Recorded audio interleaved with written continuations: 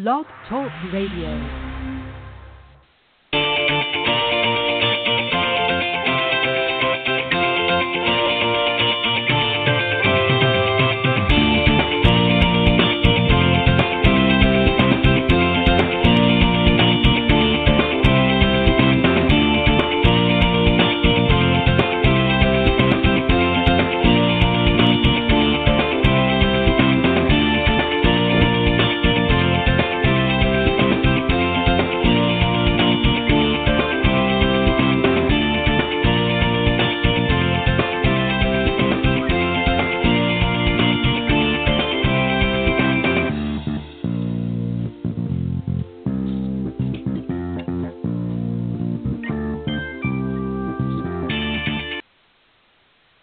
All right, good evening, everybody, and welcome to Golf Talk Live. I'm your host, Ted Odorico, and we've got a great show for you tonight. I'm happy to say that after several weeks of hiatus, we got the Coach's Corner panel discussion back this evening. I'm going to start the show off in the first hour, and then I'm going to be joined by a very special guest who was actually on the Women of Golf show this week on Tuesday morning with LPGA professional Cindy Miller and myself. She was joining us, Elisa. Gaudet. She was on the Women's of Golf show, as I said, Tuesday morning, and I decided to bring her back Thursday night just to expand the conversation a little bit. We obviously only had limited time on the Tuesday morning show, so we had her on that second half hour and just didn't get a chance to cover everything. So she'll be joining me for my interview portion after the guys are done here on the Coach's Corner panel. But welcome to the show. It's July 20th. We're really coasting through the summer, it seems, and we're going to be in August here before we know it. And I'll tell you, I'll be glad in a way because the heat down here in Florida is getting pretty fierce here the last few days, and I'm going to be looking forward to a little bit of a fall reprieve here. But anyways, enough complaining. Glad you could join us live here. Of course, as always, we're live Thursday evenings from 6 to 8 p.m. Central here on the blogtalkradio.com network. Just go to blogtalkradio.com and type in up in the search key Golf Talk Live, or just extend it / Golf Talk Live, and that will take you to the main page for the live broadcast, again, from 6 to 8 p.m. Central, or 7 to 9 for those of you on the East Coast. And if you can't join us live, just go to that link and scroll down to the on-demand section. After the show has been completed, of course, and a few minutes for it to compile, the auto-recorded feature is, of course, engaged, so you can listen to the recorded version if you're not able to join us live, or you can listen to it anytime, whenever it's convenient for you. And in the on-demand section of all the previously aired shows up to including tonight's are there. So if you missed one, not to worry, just go back and listen to it when it's convenient for you. Also, you can go to Stitcher.com or iTunes.com, and under the podcast section, just type in Golf Talk Live again, and that will take you to the appropriate pages there if you'd like to listen on to those platforms as well. So that's iTunes.com and Stitcher.com, two great platforms as well that you can listen to it. But again, thank you for those of you tuning in and listening live tonight's broadcast. Also, if you want to call in anytime during the live broadcast and speak to either myself or any of the guests, whether it be on the panel or on my guest interviews on the second half of the show, you can do so by calling area code 646-716-4667. Or you're welcome to email me any questions or comments about the show to ted.golftalklive@gmail.com. And if you're somebody in the golf industry that maybe you haven't had the opportunity to be on the show, or maybe you have and haven't been on for a while, maybe you've got something new that you want to share with the audience, by all means, feel free to reach out to that email as well. And again, it's ted.golftalklive@gmail.com. And also, as always, as most of you know by now, if you've been following the program for any length of time, I post it through all social media, including Facebook, Twitter, and my Twitter handle is Ted and Buck CEO, CEO in caps, and obviously on LinkedIn.com as well. So go to any of those social media platforms, just type in Golf Talk Live, and that will take you right there as well. Or, as I said on Twitter, my Twitter handle is Ted and Buck CEO. Got three great guys on the Coach's Corner panel tonight. All of them have been on here before, whether it be on the panel or as special guests. First up, of course, is Pete Buchanan, founder and director of instruction and owner of the Plain Simple Golf LLC, which houses the Plain Simple Golf Circuit and Simple Swing Repeater Training Brace. He's been teaching for over the past 30 years, and Pete has really been simplifying his golf swing philosophy in an effort to make it, well, what else? Simple for players to play this great game. Also on the panel tonight is Brandon Stooksbury, been on the show many, many times, and particularly on the panel as well, and fast becoming one of my favorites. Director of instruction at the prestigious Idle Hour Club in Macon, Georgia. and has been ranked in Golf Digest Best in State Instructor Rankings for Georgia, and has also been honored as the 2015 Central Georgia PGA Teacher of the Year. Specialized in competitive player development, enjoys teaching players of all levels from beginner right up to the PGA Tour. He's been an 11-year member of the PGA, certified in instruction. Was also ranked by Golf Digest Best Young Teacher, also known as the Top 40 Under 40. Golf Range Association of America also slated him as Top 50 Growth of the Game Teacher Professional. He's an honorable mention from the U.S. Kids Top 50, and is a 5-time PGA Award winner, as well as a best-selling author of the Wedge book, which I happen to have a copy of. And coming out this fall, he's told me he's coming out with the putter book, so we're going to look forward to that, and we'll get an update on that a little bit later in the broadcast. And rounding out our panel tonight is our special guest panelist, Brett Cohen. He's going to be picking up on topic 3, as you remember we had, and I'll give you an update on that as well. He's a golf fitness instructor and Fitness Over 50 authority, founder of New York Golf Fitness Guru. Brett has been involved in the fitness industry over 17 years, specializing in working with golfers and individuals over 50 like me, and is the only trainer in New York to hold 2 golf fitness certifications, TPI Institute and Czech Institute, as well as 2 fitness certifications specializing in the mature population, like me. Functional Aging Institute and National Academy of Sports Medicine Senior Fitness Specialist. So, wow, that's a lot to get out, guys. Guys, welcome to Coach's Corner panel. Thank you, Ted. It's good to be here. Thanks as always, Ted. All right.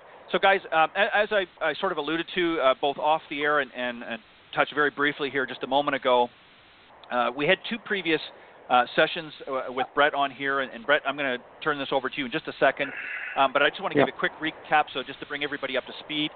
Back on March 9th on a Coach's Corner panel, we hit topic number 1. Of course, they're all sort of fitness related, and the topic 1 was what you should do to prepare for the upcoming golf season. Of course, we're well into the season now for many of you, especially up in the Northeast, so you should have done lots to prepare by now. On May 25th, we hit topic 2, which is the most important piece of equipment you own, which of course is you. And this week we're going to hit topic 3, what your golf pro doesn't know but should. So without further hesitation, Brett, I want to let you take it over and read out our opening statement, and then we'll get into some discussion with everybody on the panel, all right? Yeah, absolutely. So I want to start the way I have on my previous appearances, which is to tell the listening audience that I'm the only one on the panel that does not teach golf. As you mentioned, I'm a golf fitness instructor, and as such, what I do is help golfers assess and overcome the physical restrictions that prevent them from playing their best golf. And I do that by measuring movement efficiency as it relates to the golf swing with the screening process.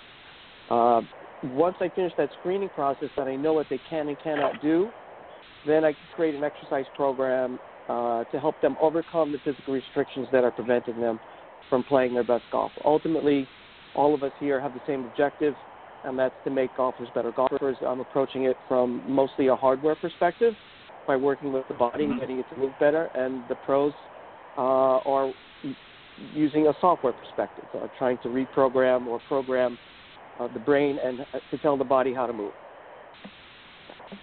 Well said. All right, so let's do.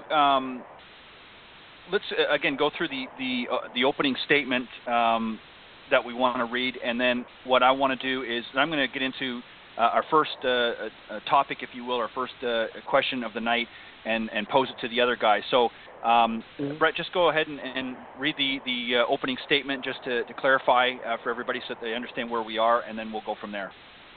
So the topic for tonight was what your golf pro doesn't know but should, and what that refers to is what I call the body swing connection, which is how your body affects what we see as common swing faults. So I would start by asking, Pete and Brandon and yourself, like, what are the common challenges that you see in teaching golf to a new student, or in other words, what would be the top 2 or 3 swing fault characteristics that you see in your students that we could kind of correlate to a screen and the physical restriction, and give you some help there.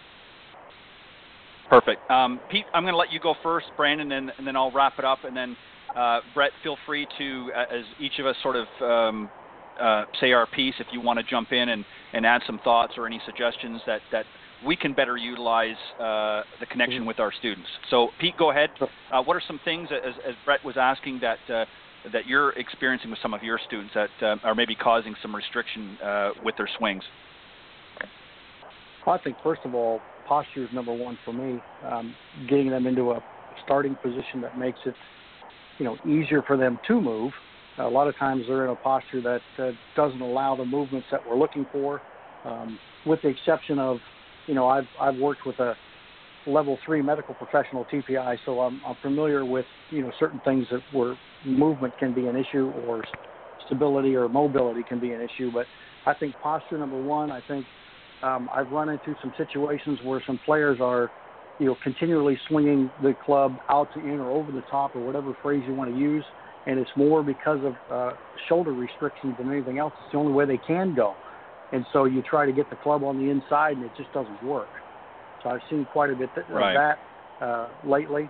And, basically, for me, I'm always looking at, how they can coordinate the arm swing with how the body moves. I think that's a big challenge for a lot of them because, if the posture's not right, if they don't have, some sort of mobility and some stability in what they can do, then it's hard for them to get the arms and the body moving in sync together to make some, more consistent strikes and consistent swings. Yeah, I agree wholeheartedly. Well said. Yeah. No, well said, Pete. Brandon, what about yourself? What are some things, restrictions, I guess, if you will, that physical restrictions that you're seeing, in addition maybe what Pete has already just laid out, that's obviously causing some issues for some of your students? And then I'm going to throw in a couple things that I see, and then, Brett, I'm going to get you to sort of point out some things that you do or ways that we can help our students with some helpful tips. So, Brandon, go ahead. Am I allowed to just say ditto? Yes. It's the easy way out, Brandon. But that's okay. Look, I think you hit the nail on the head. I might add one. Posture at address is certainly an issue. I mean, the lack of pelvic tilt is a real big problem for a lot of players. They just don't understand how to move their hips and their core and set up in posture.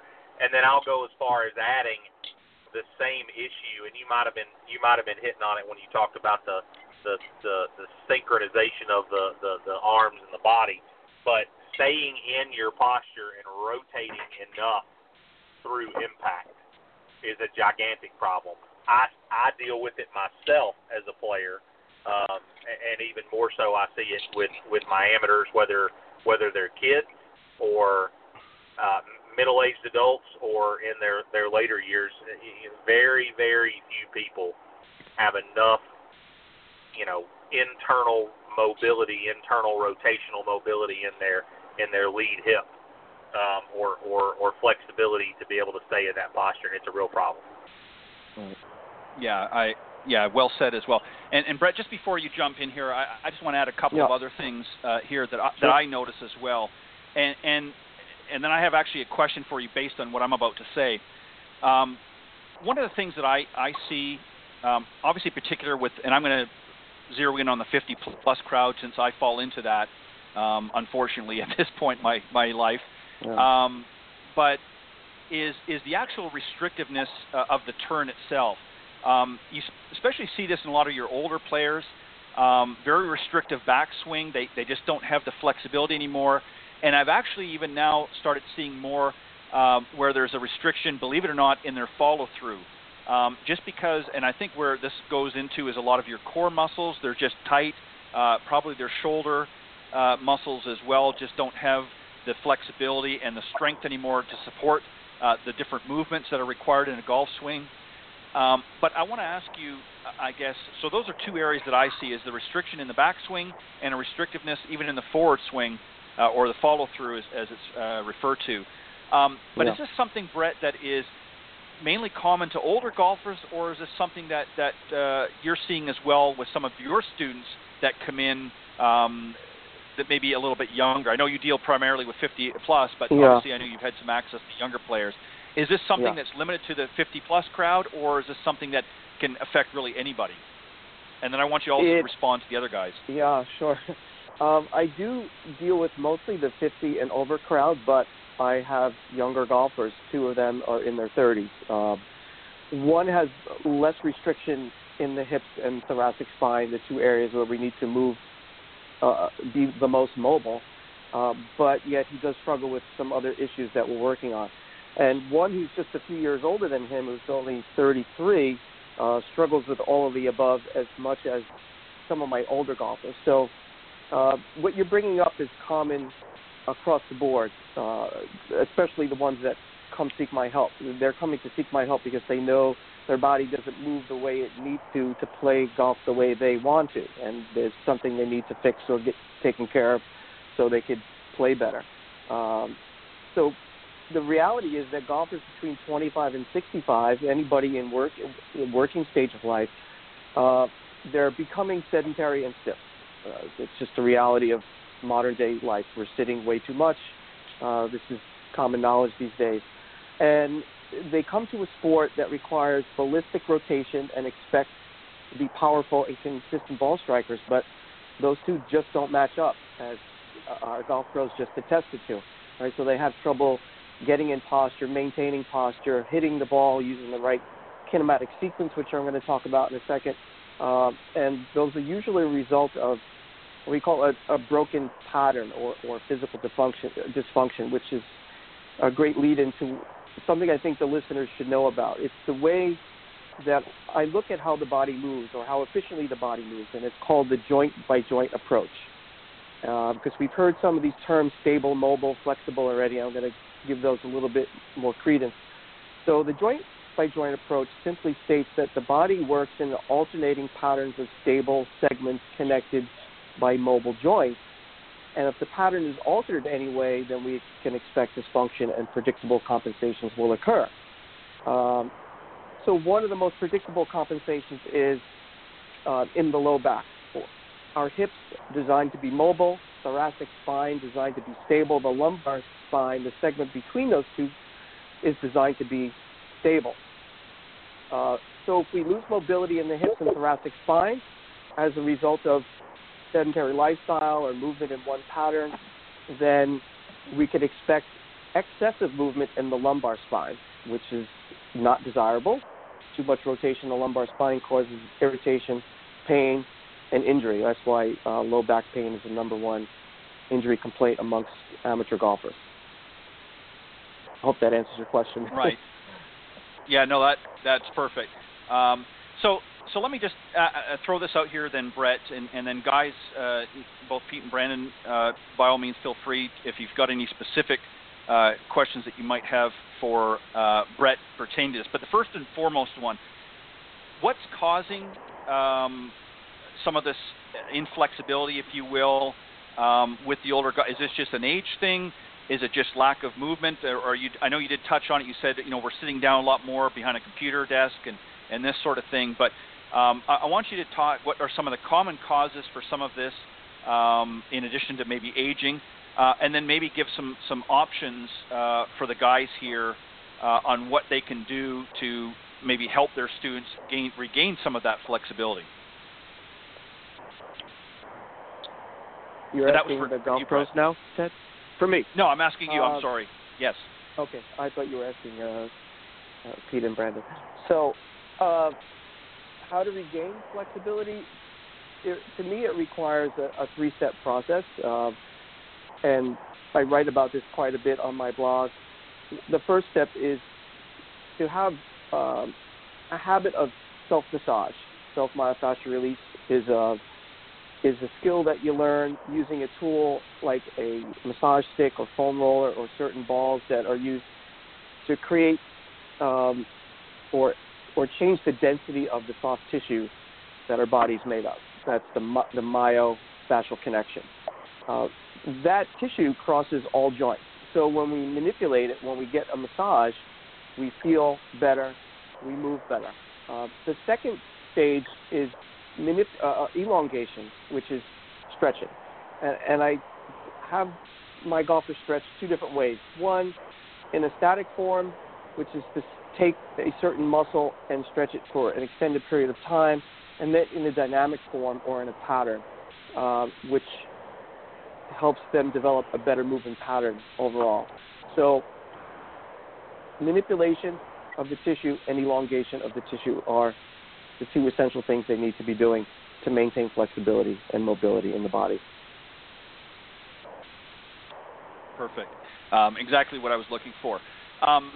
Brendan, I'm going to start with you this time. And I've got a question that I want to ask you, and then, by all means, if you want to relay it into a question to Brett to get his thoughts on this as well. But, obviously we want to be able to, we're not fitness instructors as Brett is.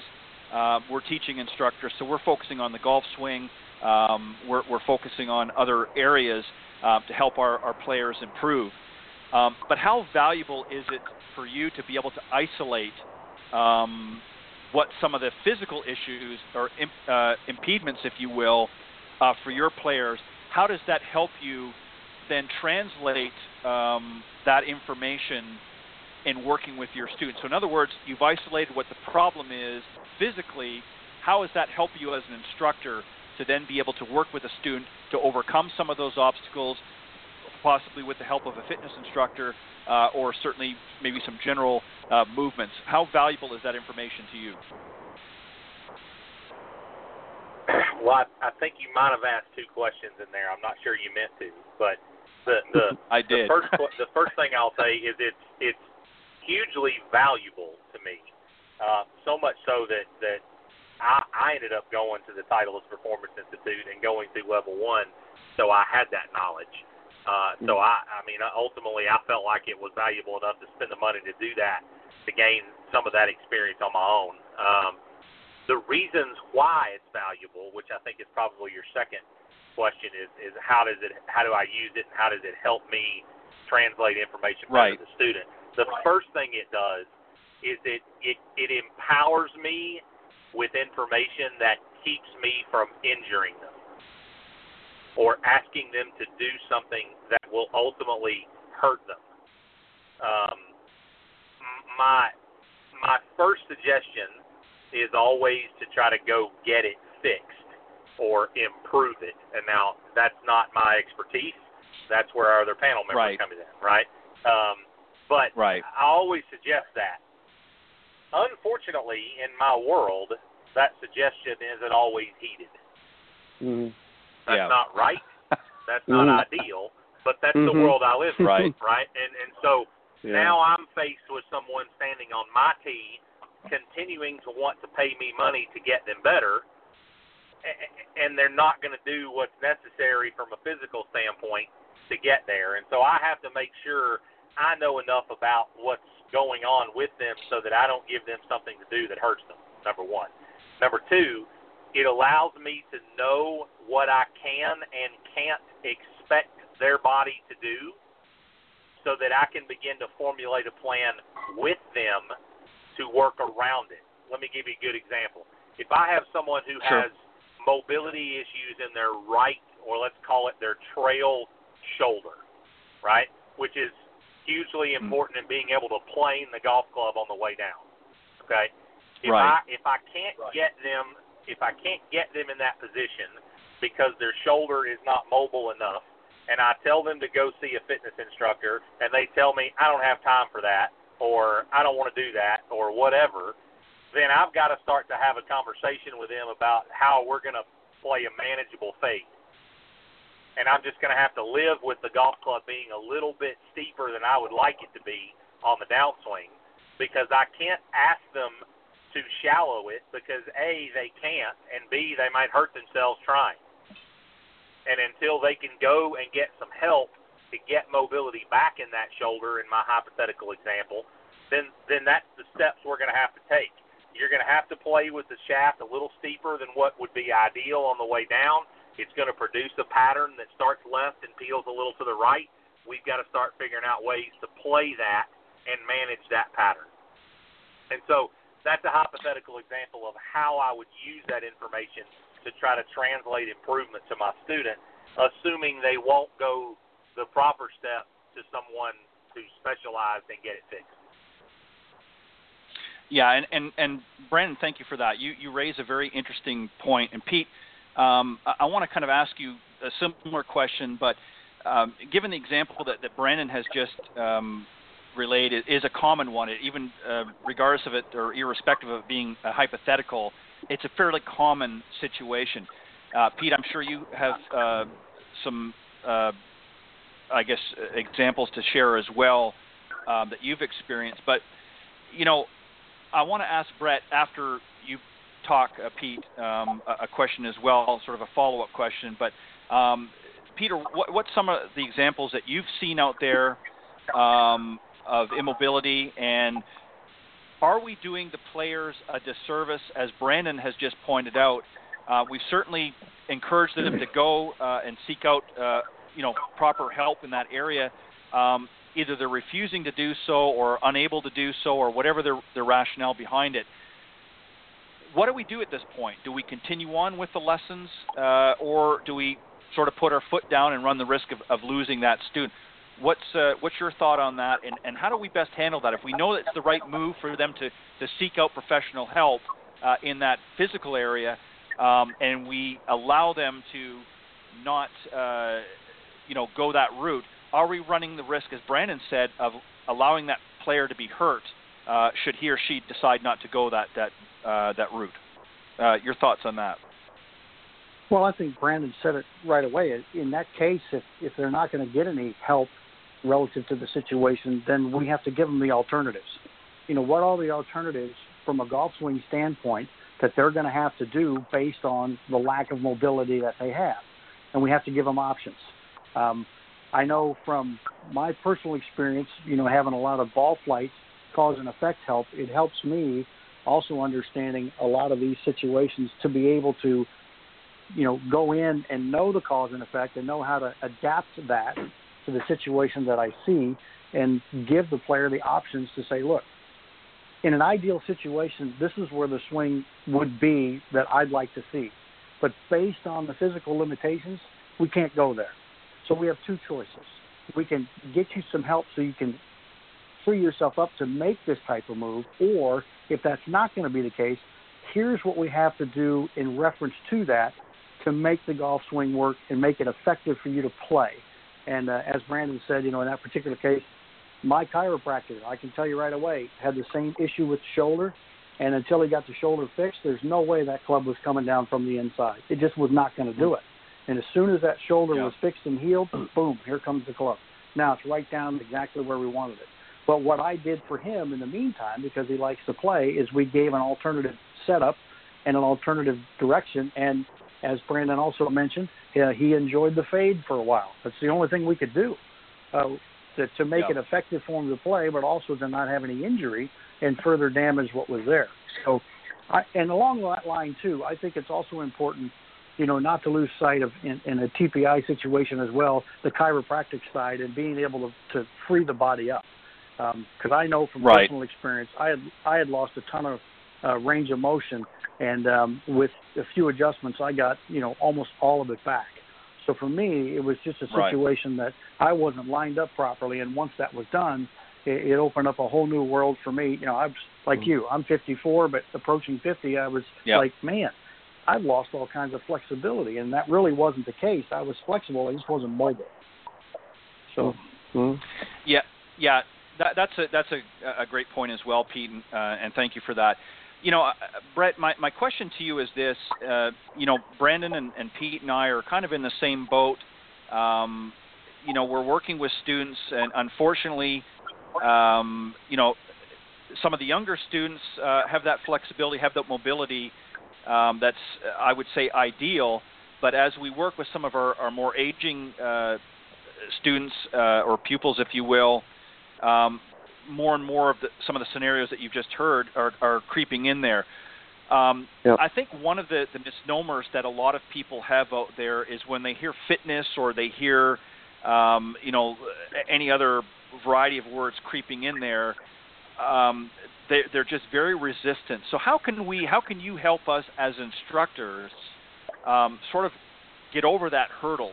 Because we all have golfers that are 50 plus in our repertoire, and we want to be able to help them. We want to be able to improve their golf game, but if they've got sort of a mindset of X on the fitness side of things, I don't have time. What can you suggest to simplify but still get results, so that they're not spending a lot of time, but they're spending a sufficient amount of time and getting, I hate to use this term, but the biggest bang for their buck? Yeah.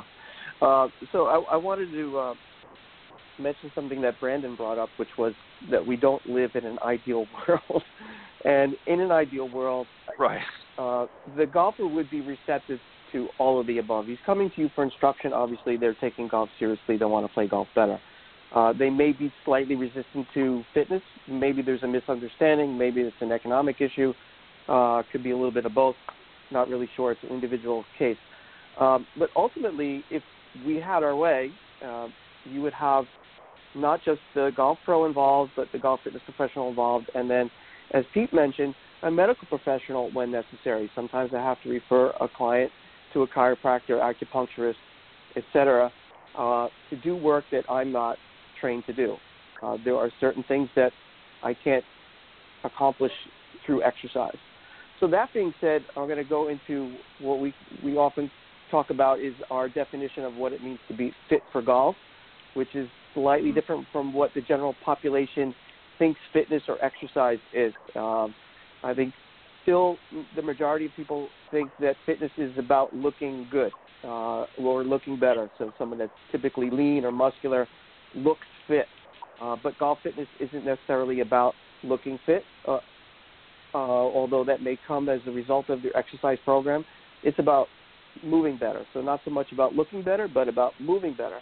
It's all about being able to move effectively and efficiently in order to produce a powerful and predictable golf swing with a minimal risk of injury. And in order to do that, you need to have the mobility, stability requirements on board. It's like what I spoke about earlier, the body-swing connection. The joints that need to be mobile need to be sufficiently mobile that you're going to be able to move into the position and not hurt yourself and hit the ball using the right sequence, which is going to be from the ground up.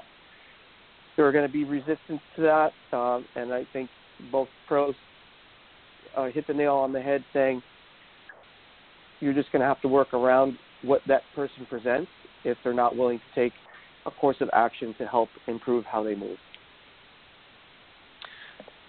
Where and thank you for that answer. Is there I guess a point in time? How do we as golf professionals? I mean, obviously there are some obvious situations, but if the individual has an underlying health issue or physical restriction that maybe, in the case of Pete talked about, went to a chiropractor, was able to resolve that. Is there a point in time, guys, that and this is both for Brandon and Pete, that we might have to step away? And I sort of asked this earlier, but is there a point in time if we believe that there could potentially be long-term ramifications of not seeking that help? How do you decide when you put the stop button on that instruction? Brandon and then Pete. Is there a point in time when you put the stop on it?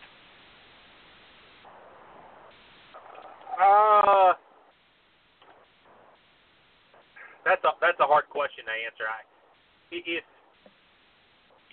If they get hurt, if I've done everything I can do as an instructor to make sure that they are moving in a way that their body can support, and again, we've already established that may not always be ideal, but right. If I've done everything I can do to make sure that they are doing something that their body can support, and they come in injured, or they get hurt anyway, I'm stopping immediately. Yes. That would be the first hard stop for me. I guess another hard stop for me would be if they come to me and they say, okay, this is what I want to do, and we discuss, well, in order to be able to, to do this, we're going to have to do that because your body won't support that.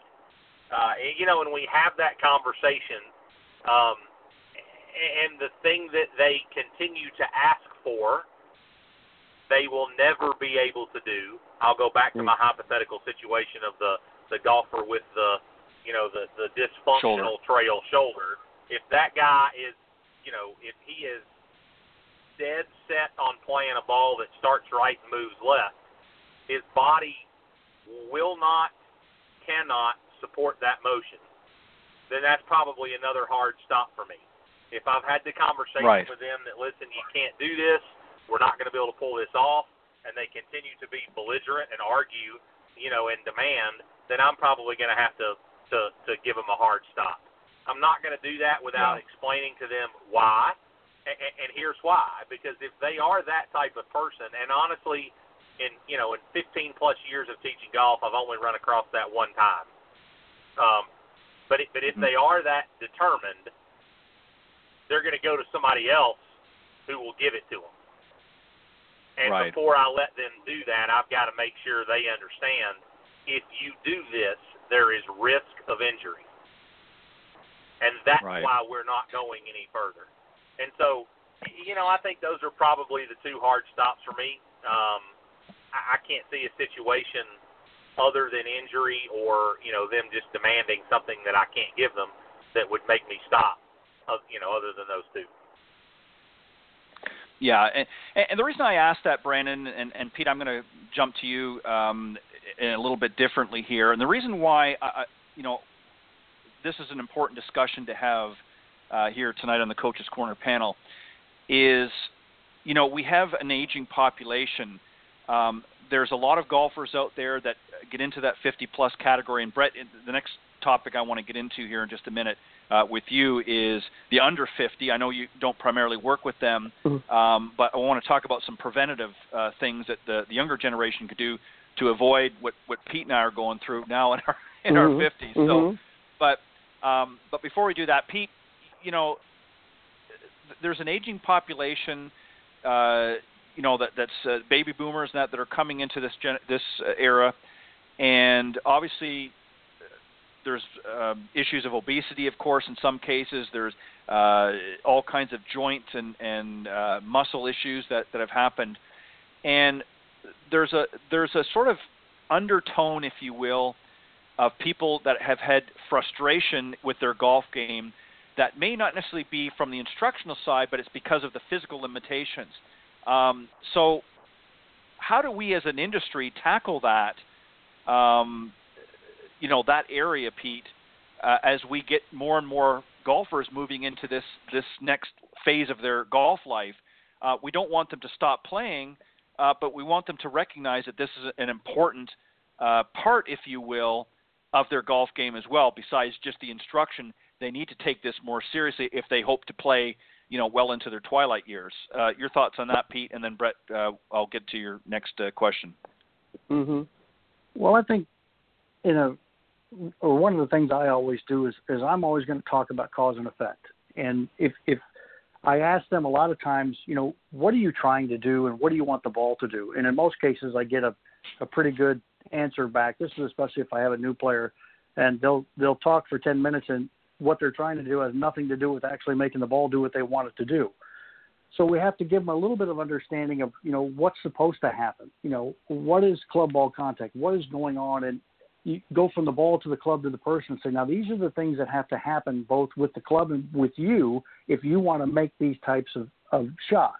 So I think if we can educate them a little bit more on the cause and effect of what happens, and then we can go back to their limitations and say, now, based on where you are, this is how we're going to have to approach this so that you can continue to play, continue to enjoy the game without getting any pain situations from where you are, unless we can get you some, physical help, send you to somebody like Brett who can, help in this area. If they're not going to do that, then I think a little bit of education on the cause and effect, and I think Brandon's answers on, the stop points were perfect. I was going to say ditto if you asked me right away.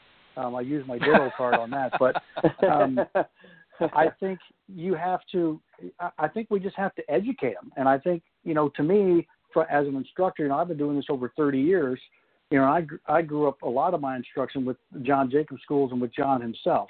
And there's no better cause and effect guy that I ever met than John Jacobs.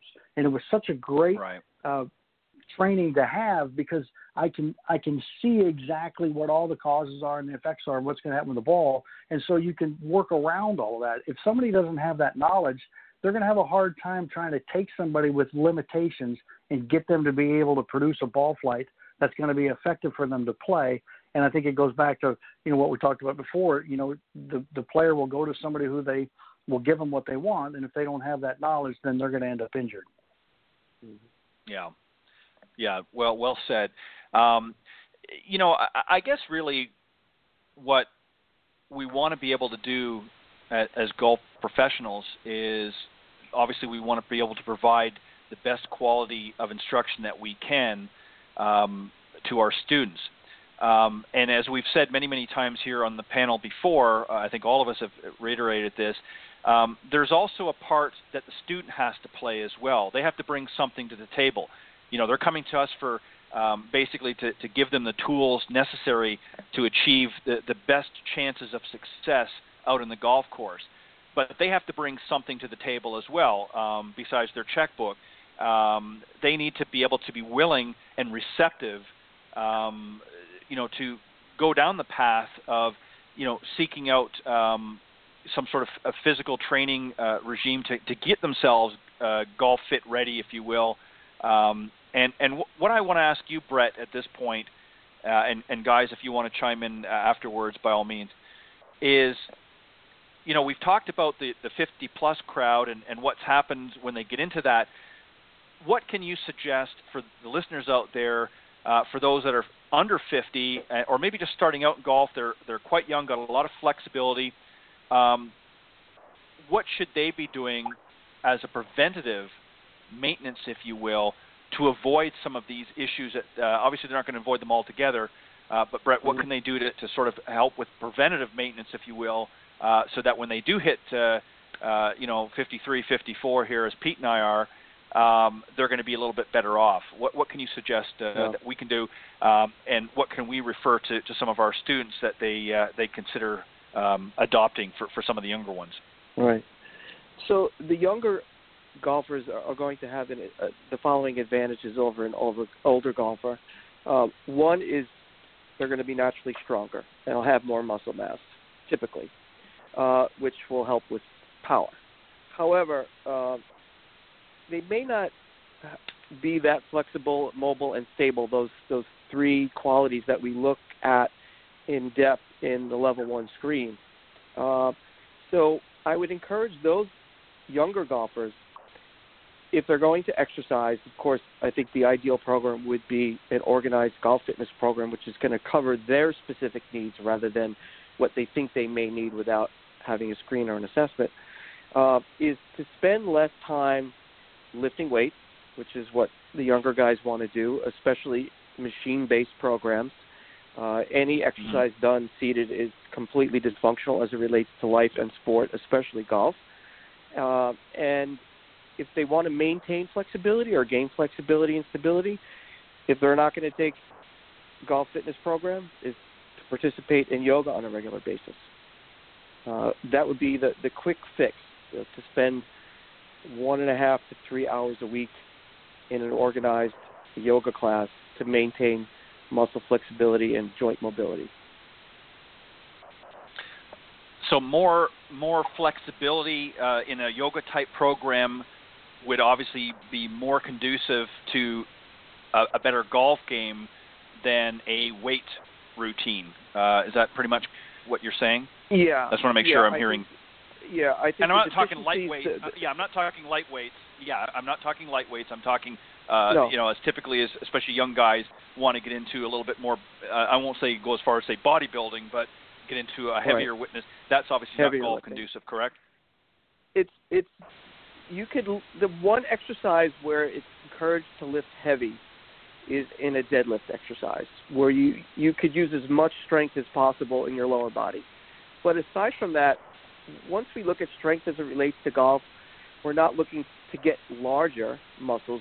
We're looking to have smarter muscles. So not that muscles have a brain. It's really training the nervous system to perform better. And you do that by making the exercises progressively more neurologically challenging, not necessarily by adding more load. So that's by changing position of the feet on the ground, changing position of the mechanism that you're moving, whether it's a cable machine or a dumbbell or a kettlebell, going from a bar to 2 dumbbells or 2 kettlebells where you have to balance each weight independently.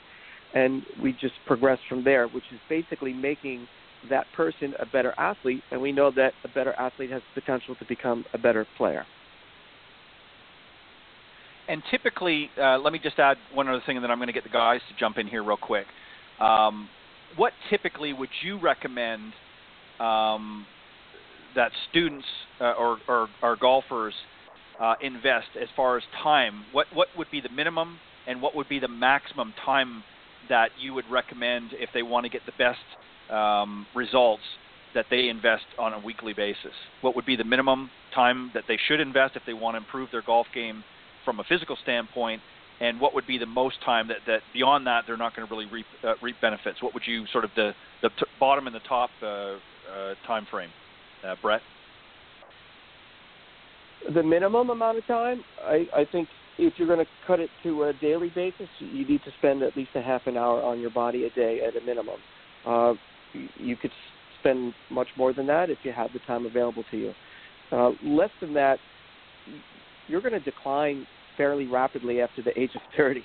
That's just the bottom line. If you're not paying attention to your body, you're going to notice it 20 years down the line. All of a sudden you hear things like, oh, I used to be able to do blank.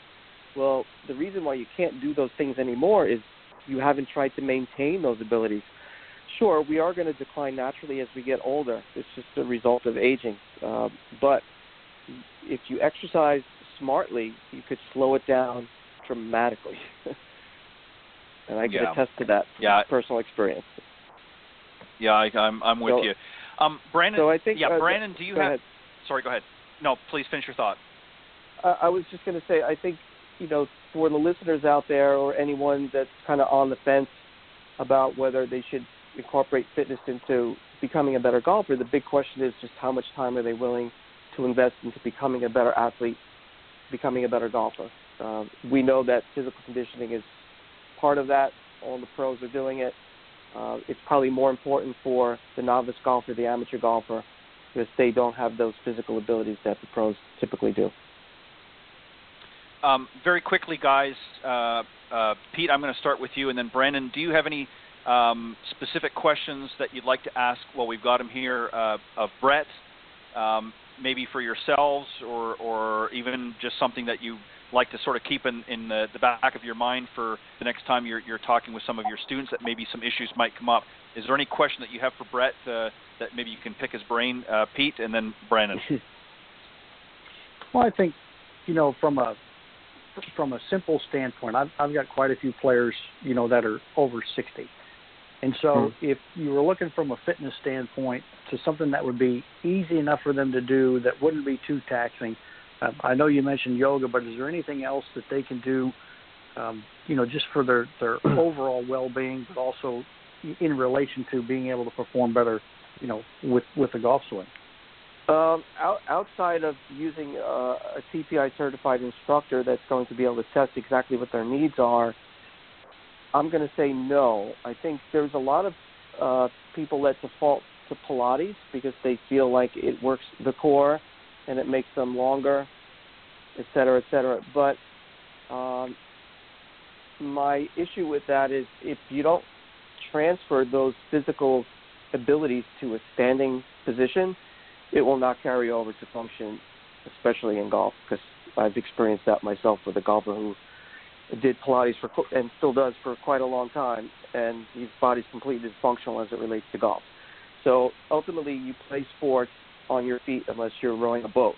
So if you can't balance on a single leg and you can't create those patterns of mobility and stability standing up, they're meaningless. So that's why I defer to yoga, as if you're not going to do everything else that's required, that's going to cover a lot of bases because it's going to force you to balance, to stabilize, to become more flexible, and to become more mobile all at once. Right. Perfect. And I think yeah, and Brent, I'm going to give you a second here in just a moment, but I think just to sum that up a little bit, Brett, I think that it's not really the big muscles that I think most people have the issues. I think it's really the stabilizing muscles that a lot of people have issues with, because those are muscles that we don't really focus on for balance and things. And I think that most problems with our golfers, I'm pretty sure through a proper screening that you can find a lot of issues that our average golfers, especially as they get older, are within that stabilizing area. They don't have the same balance they once did. It's not that necessarily that the big muscles don't have sufficient strength. I think a lot of it is their stabilizing has sort of diminished as well. Brandon, is there something that you want to ask Brett? Well, we've got him here, and then we're going to wrap up. Yeah, I mean, you can give me a quick answer. Talk to me about the importance cardiovascularly as it relates to golf. Yeah, so in the level 2 screen that TPI has, we test for cardiovascular efficiency as well as strength and power. It is important for the golfer that wants to play more than one day in a row. I think most people could probably get away without training if they're going to play one day every now and again. But the golfers that I work with up here in New York that have a short season, they're playing every opportunity they get, and that over the summer, that could be 3 days in a row. So cardiovascular conditioning is essential because they're going to walk up to 8 miles on an undulating course carrying a bag 3 days in a row, and that doesn't include the rotational ballistic part of the swing. So it's really an essential part of your overall fitness program, unless you're going to sit in a cart, of course, and that's not going to make you fit. Right. Yeah, and that's something, too. Let me just, I guess my question would be, since you mentioned it, would be this, Brett, and that is, for those, there's a lot of golf courses out there, of course, that are cart-friendly. In fact, most of them now, especially here down the southeast, a lot of them require a cart just for speed of play. What can golfers do while they're out in the golf course, maybe in between shots while they're waiting for their partner to hit, that maybe to get some of that stretching and mobility along the way, as opposed to just sitting their fanny in the golf cart for 18 holes? Is there something they can do as they're getting ready for without really holding things up or look like they're doing a ballet move out in the golf course? You were asking me that, right? Yes, I am, Brett. Yeah. So yes, there are. There are some stretches that are rather simple to perform using the poles of a golf cart. And a colleague of mine down in Florida, she goes by the name of Fit Golfer Girl, has a nice little video on YouTube on how to do those stretches. I haven't shown those because my golfers walk, and I show a dynamic warm-up routine, which is done just using a golf club before you start playing. But you could access that on YouTube and just look up Fit Golfer Girl, and there's a couple of stretches for the lats, for the hips, for the chest. Very simple to do. Doesn't look like you're dancing out there. Perfect. Well, guys, I want to thank you. I want to thank you guys for coming on Coach's Corner panel again. Very interesting discussion. This is I think an area that a lot of people, not so much in the business but outside of the business, really fail to focus on. I think that a lot of times, students come to us with maybe some behind-the-scene issues physically that maybe we don't always catch, and it's good to have somebody that focuses on the fitness side of things that can kind of point some of these things out to keep an eye for.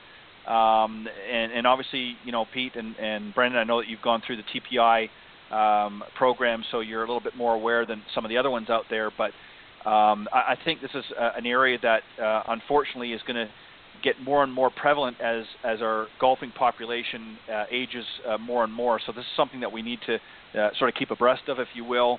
And I want to thank you all for coming on the panel, and Brett, particularly thank you for a great discussion tonight. Very quickly, I'm going to go with Brandon, and then Pete, and then Brett. How can the folks, if they're interested in reaching out to you to learn more or get in contact with you, what's the best way to do that, Brandon?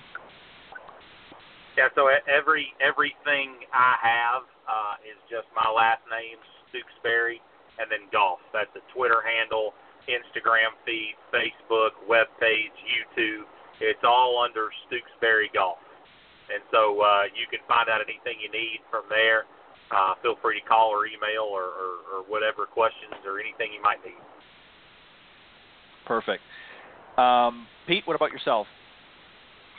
Pretty much everything I have is under plainsimplegolf.com. It's PLANE, plainsimplegolf.com. All my contact info, all the programs that I do, everything's out there, so they can seek that out and find out what they need and contact me if necessary. Perfect. And Brett, for those that maybe need a little bit more help with the fitness side of things, how can they get in touch with you? Yeah. Well, for me, everything is hosted on my website, which is nygolffitnessguru.com.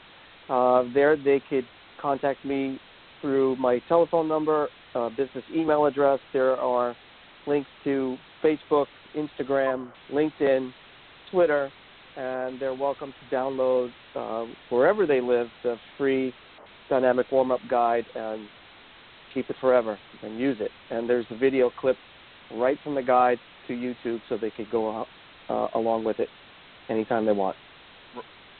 Perfect. Well, guys, again, thank you very much for joining me tonight on the Coach's Corner panel and for an interesting discussion on the fitness side. Excuse me, on the fitness side of things, and hopefully the listeners out there took away some useful information, which I'm sure they will. And keep up doing the great work, and I look forward to having you guys back again on a future panel. So, again, Brett, Pete, and Brandon, thanks again for your time as always, and I look forward to the next time. Thanks, Ted. Always a pleasure. Bye, guys. Thank you, Ted. Good night, all right, guys. thanks, guys. Have a great night. Good night. See you guys.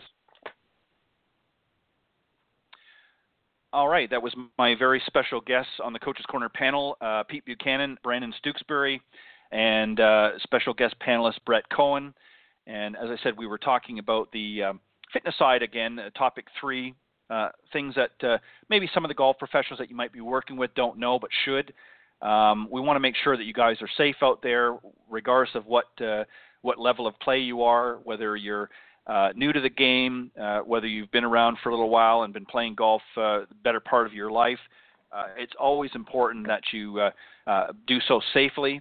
And Brett Cohen, as I said, has been on the Coach's Corner panel and been a guest here over the last couple of years, actually, and has certainly offered some great advice for those of you that, maybe you want to improve your game. It's not just about ball striking or making solid contact with the golf ball all the time. It's also making sure that your body is functioning properly.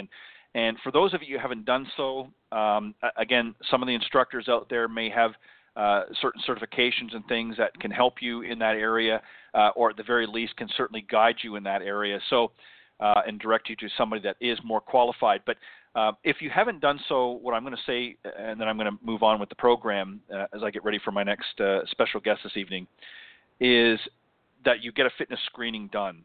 Even if you've been playing golf for a while, it's always good periodically to have that done just to see what your limitations are. Maybe there's some things, Pete talked about, having to go to a chiropractor, that some mobility had been lost over the last few years. So he went to a chiropractor and was able to get some adjustments and has gained back a good portion of that mobility back. So for you golfers out there that may be struggling a little bit with your golf game and some of the flexibility, don't just strike it up to old age like the rest of us are doing here. Go seek out a golf fitness instructor or somebody that specializes in the fitness side of things, and make sure that they, prepare you properly, and make sure that there's somebody that specializes in golf fitness, because it is different than you don't want to just go to the gym and get connected with a fitness instructor that may not be able to address some of the issues and concerns that you may have out in the golf course, especially if they're not trained in that area. There's all kinds of different types of fitness instructors, so you want to make sure that he or she is within that golf wheelhouse. And as Brett also mentioned too, for those of you that maybe don't have a lot of time, maybe you're doing yoga. That's a great alternative as well, to at least get some benefit out there that's going to help stretch out the muscles and help with stability as well. So for those of you that maybe do a little yoga, kudos to you guys for doing so. As I mentioned at the beginning of the broadcast, my very special guest this evening is going to be Elisa Gaudet. She is was actually on the show Women of Golf with Cindy Miller and I earlier this week on Tuesday. In fact, she spent a little bit of time with us. But let me just tell you a little bit about her. She is the founder and president of Executive Golf International, and also the founder of Women's Golf Day. And we're going to talk a little bit about that and a few other things. But let me just tell you a little bit more about her. She's has 16 plus years of golf industry experience in the U.S., Europe, and Latin America, including executing the 2002 EMC World Cup for the PGA Tour, headed up sponsorship, marketing, and PR for the Latin PGA Tour, and is very experienced in TV rights negotiations, sponsorship procurement and activation marketing, player relations benchmarking studies, and large-scale destination marketing as well. So it's very, very skilled in those areas. But we're also going to talk about tonight, and I didn't get a chance, obviously, on Tuesday just because of the time, but she's published, or authored rather, a number of books titling Two Good Rounds. First one, of course, 19th Hole Stories from the World's Greatest Golfers, based on some interviews with 36 of the top golfers in the world, discussing fun, feel, and good memories on and off the golf course. The other next in the series, of course, was Two Good Rounds Superstars, which encompasses golf stories from some of the world's greatest athletes, as well as Two Good Rounds Titans, leaders in industry and golf. So we're going to talk a little bit about that tonight, as well as the Women's Golf Day. We're going to get her to give us a little bit of a recap. So without further ado, let me bring on my very special guest tonight, Elisa Gaudet. Elisa, welcome to Golf Talk Live. Hi, good evening. Good evening. How are you? I'm doing well, thanks. How are you doing, How are you Elisa? guys doing? I'm doing very well. Elisa, I've already gone through some of your many accolades. I thought I would do that before you came on so that we could get right into some discussion. So what I wanted to do, the reason why I wanted to have you on Golf Talk Live as well as earlier in the week with Cindy and I on the Women of Golf was obviously a little bit crossover of audiences, mainly on Tuesday. Of course, we do get some men listening to that, but it's primarily our female audience that tunes in Tuesday mornings. And obviously Thursday evenings is a little bit of both, but a lot of men tuning in tonight as well. And I want to talk about, we're going to do a recap of the Women's Golf Day. You can talk a little bit about that and sort of refresh for those that maybe listen to Tuesday, and for those that didn't hear the Tuesday broadcast, talk a little bit about the Women's Golf Day and how that came about. And then I also want to spend a little bit of time tonight to talk about the books that you authored as well, which I just read them out here just briefly a moment ago. So let's start with the obvious, sort of how you got involved in the golf industry, why you got involved, and how you came up with the idea of a Women's Golf Day. Yeah, sure. Thank you, first of all, for having me. I'm always... I like to say thanks for, having a platform to share our story. I mean, that's how people get to find out about it. So I guess start with how I got in the golf industry. I have been in the golf industry for now 17 years. I started, I worked in Latin America. I worked based out of Miami, but for Metro Golden Mayer, and there I met some people from the TLA, Todas las Americas, so the Latin PGA Tour for sake of ease. And when I was in Argentina in 2000, I met one great gentleman, Ross Berlin from the PGA Tour, and he called me in, and he and Mike Bodney from PGA Tour Championship Management hired me to go work on the EMC World Cup in 2002 in Mexico. So I lived there for about 18 months to execute that event with another guy. Just the two of us, until it gets to the end. So it was an incredible experience. I'm so grateful to have, you always say what happens in life. I never really had a mentor, but it's kind of crazy that you meet somebody on a plane. And but everybody was coming back. It was pretty golf people from the Argentine World Cup. And so I did run that 2002. I call that my masters in golf because, as I say, I did everything from TV rights to tablecloths, literally. Negotiated because it was out of the package and everything else. It's not part of like a CBS or NBC because it was in a different country. So it was a phenomenal experience. I love the tour. And from there, when I got back, I really didn't want to move around, which is kind of the track that you end up doing if you get involved in tournaments. So Right. I started Executive Golf International because what I noticed was that companies were having a little bit of difficulty. Golf is very different than the NBA, NFL, MLB, in that it's not just TV sponsorship and you stick some billboards on the side, and they're also teams. These are Right. individuals. So I think a lot of corporations were having difficulty, and it's not the PGA's Tour's job to hold their hand and say, hey, you could do this or do that. And mainly, to cut to the chase, is activation. They were not able to activate. Yep. So, when I have these words on my website of Executive Golf International: strategy, synergy, activation, and they may sound cliche, but it's really not, because every single company, even the ones that are doing it well, I can go to the mattresses saying that, I know that there's probably one area where they're weak. So Right.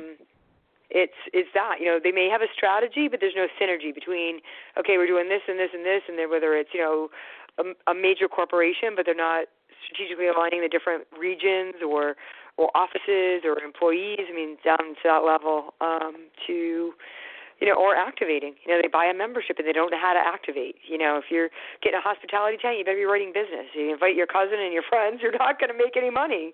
It's not going to be worth Right. it. And they turn around and say, hey, it wasn't worth it.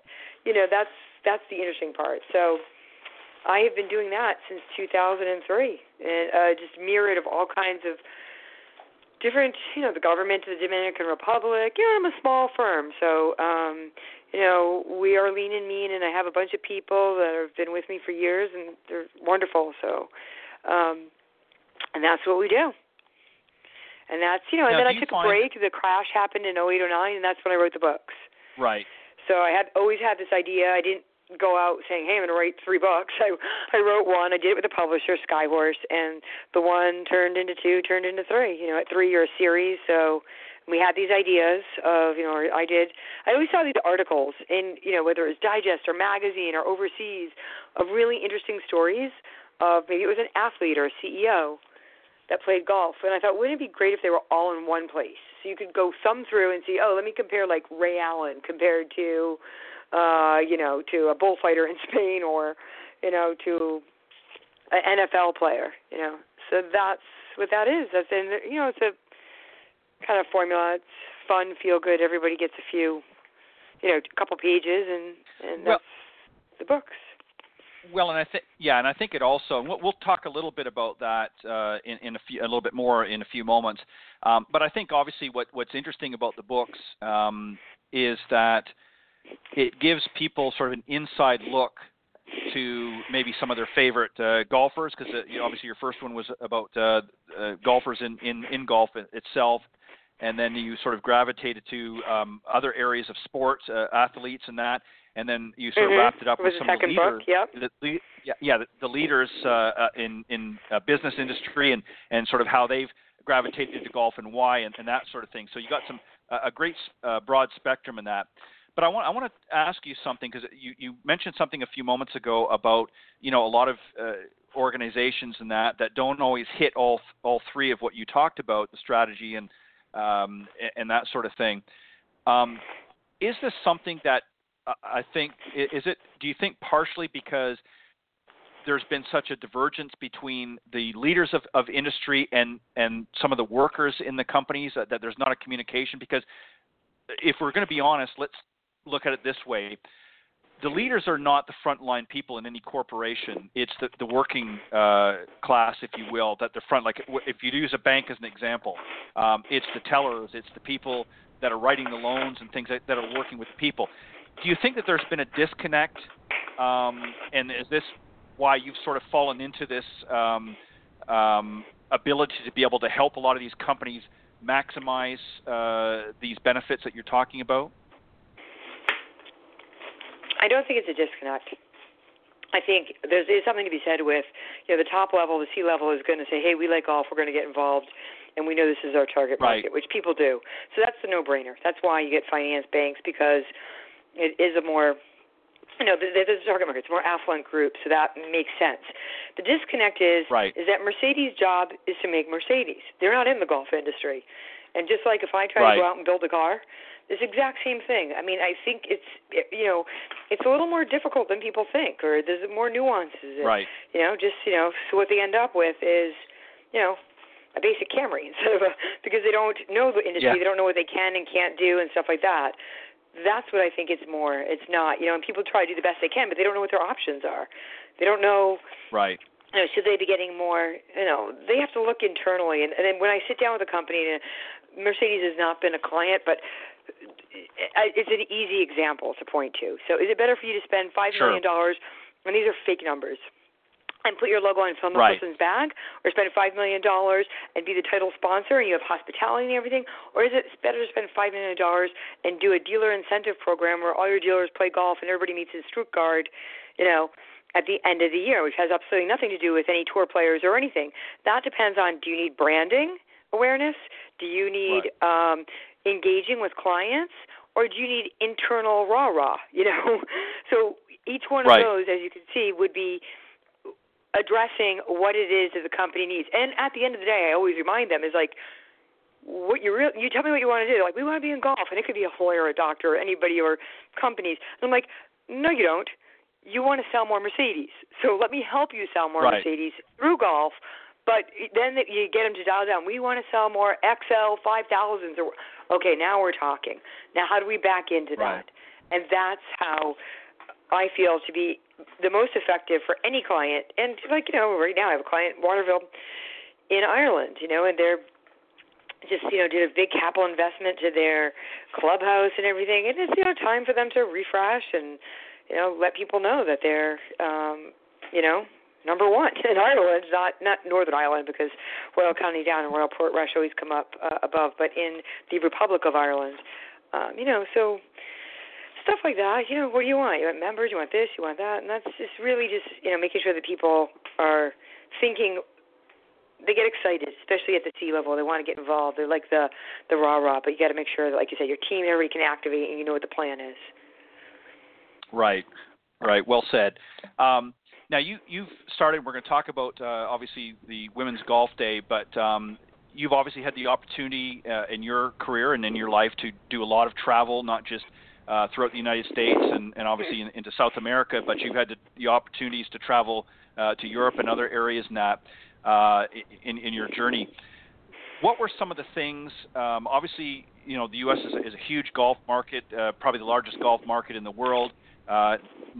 Europe, of course, following, and then now you've got in some of the Asian areas like Korea and so forth that are coming through. But what was some of the dialogue that you had in preparation for setting up the Women's Golf Day? Obviously, you started in one area, but it's broadcast literally all over the globe. We'll talk about that and give us maybe some numbers. But what was some of the dialogue that you had with some of the different areas and why you felt it was important to initiate this particular event? Right. So the event first started, for those who don't know, it's a one-day, 4-hour experience for women and girls. And first 2 hours is you either take 2 hours of lessons or you play 9 holes. And then there's a hard stop, and then there's 2 hours of socializing. So, anything that anybody was to try for the first time, usually you don't have experienced people mingling with new people that are trying something. So that's, we realized, was the game changer, that there was a comfortability, and all the points the data points that said women are, apt to try, but then are quick to leave because they don't feel comfortable and everything. So I did take a look at that data, and as you now just know, this is what I do for a living. So this is, a strategy. So I took the data points and like, how can we address these? And we did. Made it comfortable, it's 4 hours. It's only 2 of real golf stuff, and even if you're taking lessons, it's 45 minutes on the driving range, 45 minutes chipping and putting, and the pro's not sitting with you exclusively. So it's very easy breezy. I went to the management companies, and to the CEO, so Dana Garmany at Troon and Eric over at Club Corp and, the Billy Casper folks, and really said to them, the reason why I'm doing it, while I would love to, I'm not the USGA and I'm not the, PGA of America. Our job is not to grow the game. We want to do it. What I saw was that NBA, NFL, MLB, I go to all these conferences throughout the year, sports, not just golf. And they're seeing women as economic influencers, and we are missing the boat. And just a light bulb went off, and I said, this is really how we're missing the boat in this industry, because they're seeing women as economic influencers. Like, if you notice some of the commercials for the NFL, it's a woman's voice, and she's like, I bought my son a Bengals shirt, my daughter-in-law Patriots, and blah, blah, blah. That they're obviously the ones that are consuming and buying. And that's just, even if it is a $40, $50 shirt. Our industry, a majority of the revenue generated from our industry is homes on a golf course, memberships at a country club, or golf vacations. Those are high-ticket numbers, far higher than tee times.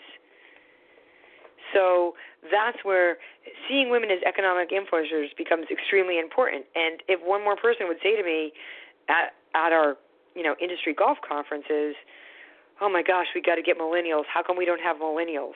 I literally was like ready to jump out of my chair and strangle somebody. So when I give a presentation, I usually start by saying, hi, and it is mostly men, but hi everybody. I assume you all know where babies come from. Everybody gets a chuckle. Right. So the millennials don't pop out as millennials. So before they became a millennial, somebody would have taken them to the golf course. Somebody would have to drive them. So whether it's tap, jazz, ballet, baseball, soccer, and that's where we miss the boat too. I mean, it's really not like, if you didn't want to push golf down women's throats, you really need to see them as a gateway to the revenue for big purchase items that are important. Those are family decisions, and for getting the youth involved, no matter what the sex. And so that's how Women's Golf Day was kind of, and the management companies got it big time. They got behind it. And then that was year one. Year two, we this past year, I spent the entire year reaching out to all the major organizations. So PGA of America, the National Golf Course Owners, European Golf Course Owners. I spent a good 3 months in Europe. I also went to, for this and other business, but to circle back to one of your questions is Dubai. I had never been to Dubai, and I was blown away with how modern, how they've embraced golf, how many golf courses, the quality. Right.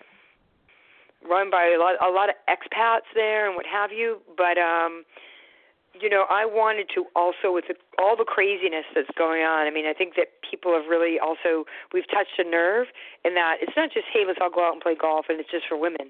We have created community, and I think with all the craziness going on in the world, it's one day and everybody just gets together for one singular purpose, and it's very peaceful and happy and joyous, and it doesn't matter what religion you are, what color you are, what language you speak, or religion you practice. So I'm ridiculously proud of our four Muslim countries that were part of this with no glitch. In the entire 704 locations in 46 countries, we had 4 more countries than the Olympics had. And that was the Olympics that was just held the first time since 1904. So I'm beyond proud of our team and everybody that worked on this. And in 2 years, for all the years we've been in the golf industry, I in everything I've ever done, even with the World Cup and everything, I am just, this is like a child, and I'm happy. If I got hit by a bus, God forbid, I left a nice fingerprint. I hope it goes on, and we're just seeing lots of ways that it's growing. Mostly, like I said, community, women connecting with one another. It's a message of getting together, and this is fun, and this is nice, and get your families involved, and it's kind of, I think people want that. We love technology, but I think there's going to be a pushback, and we're going to see people want to have human interaction. Yeah, I agree, and I think people are starting to recognize now. Obviously, there's a lot of advantages that we've seen over the last decade or so with technology and that, both in and out of the golf industry. But I think people within the golf industry are starting to recognize that that this big push for technology, albeit was the folks I think had the right idea, but they got too dependent on it and actually confused a lot of the average golfers out there with all this, these phrases and buzzwords and things like that it actually worked against the industry a little bit. I wanted to ask you something, just kind of what we've been talking about here about Women's Golf Day and that. I was at the PGA show. I didn't go this past year, but I went the previous year. And one of the things that I noticed about that's still lacking in the golf industry, even though there's a lot of women in the golf industry, there doesn't seem to be as much of a concerted effort to really bring in more women entrepreneurs as there should be. I mean, as you said, you said Tuesday with Cindy and I, women really are the driving force in the economy when it comes to making purchases and making household decisions and things like that. And yet in the golf industry, all of the advertising and marketing seems to be geared at the guys. What in your opinion should the industry do if they really want to make women feel as part of the group? What changes would you like to see the PGA or of America and other governing bodies within the golf industry do in order to be more embracing for women? Well, I think, we did it. I did it.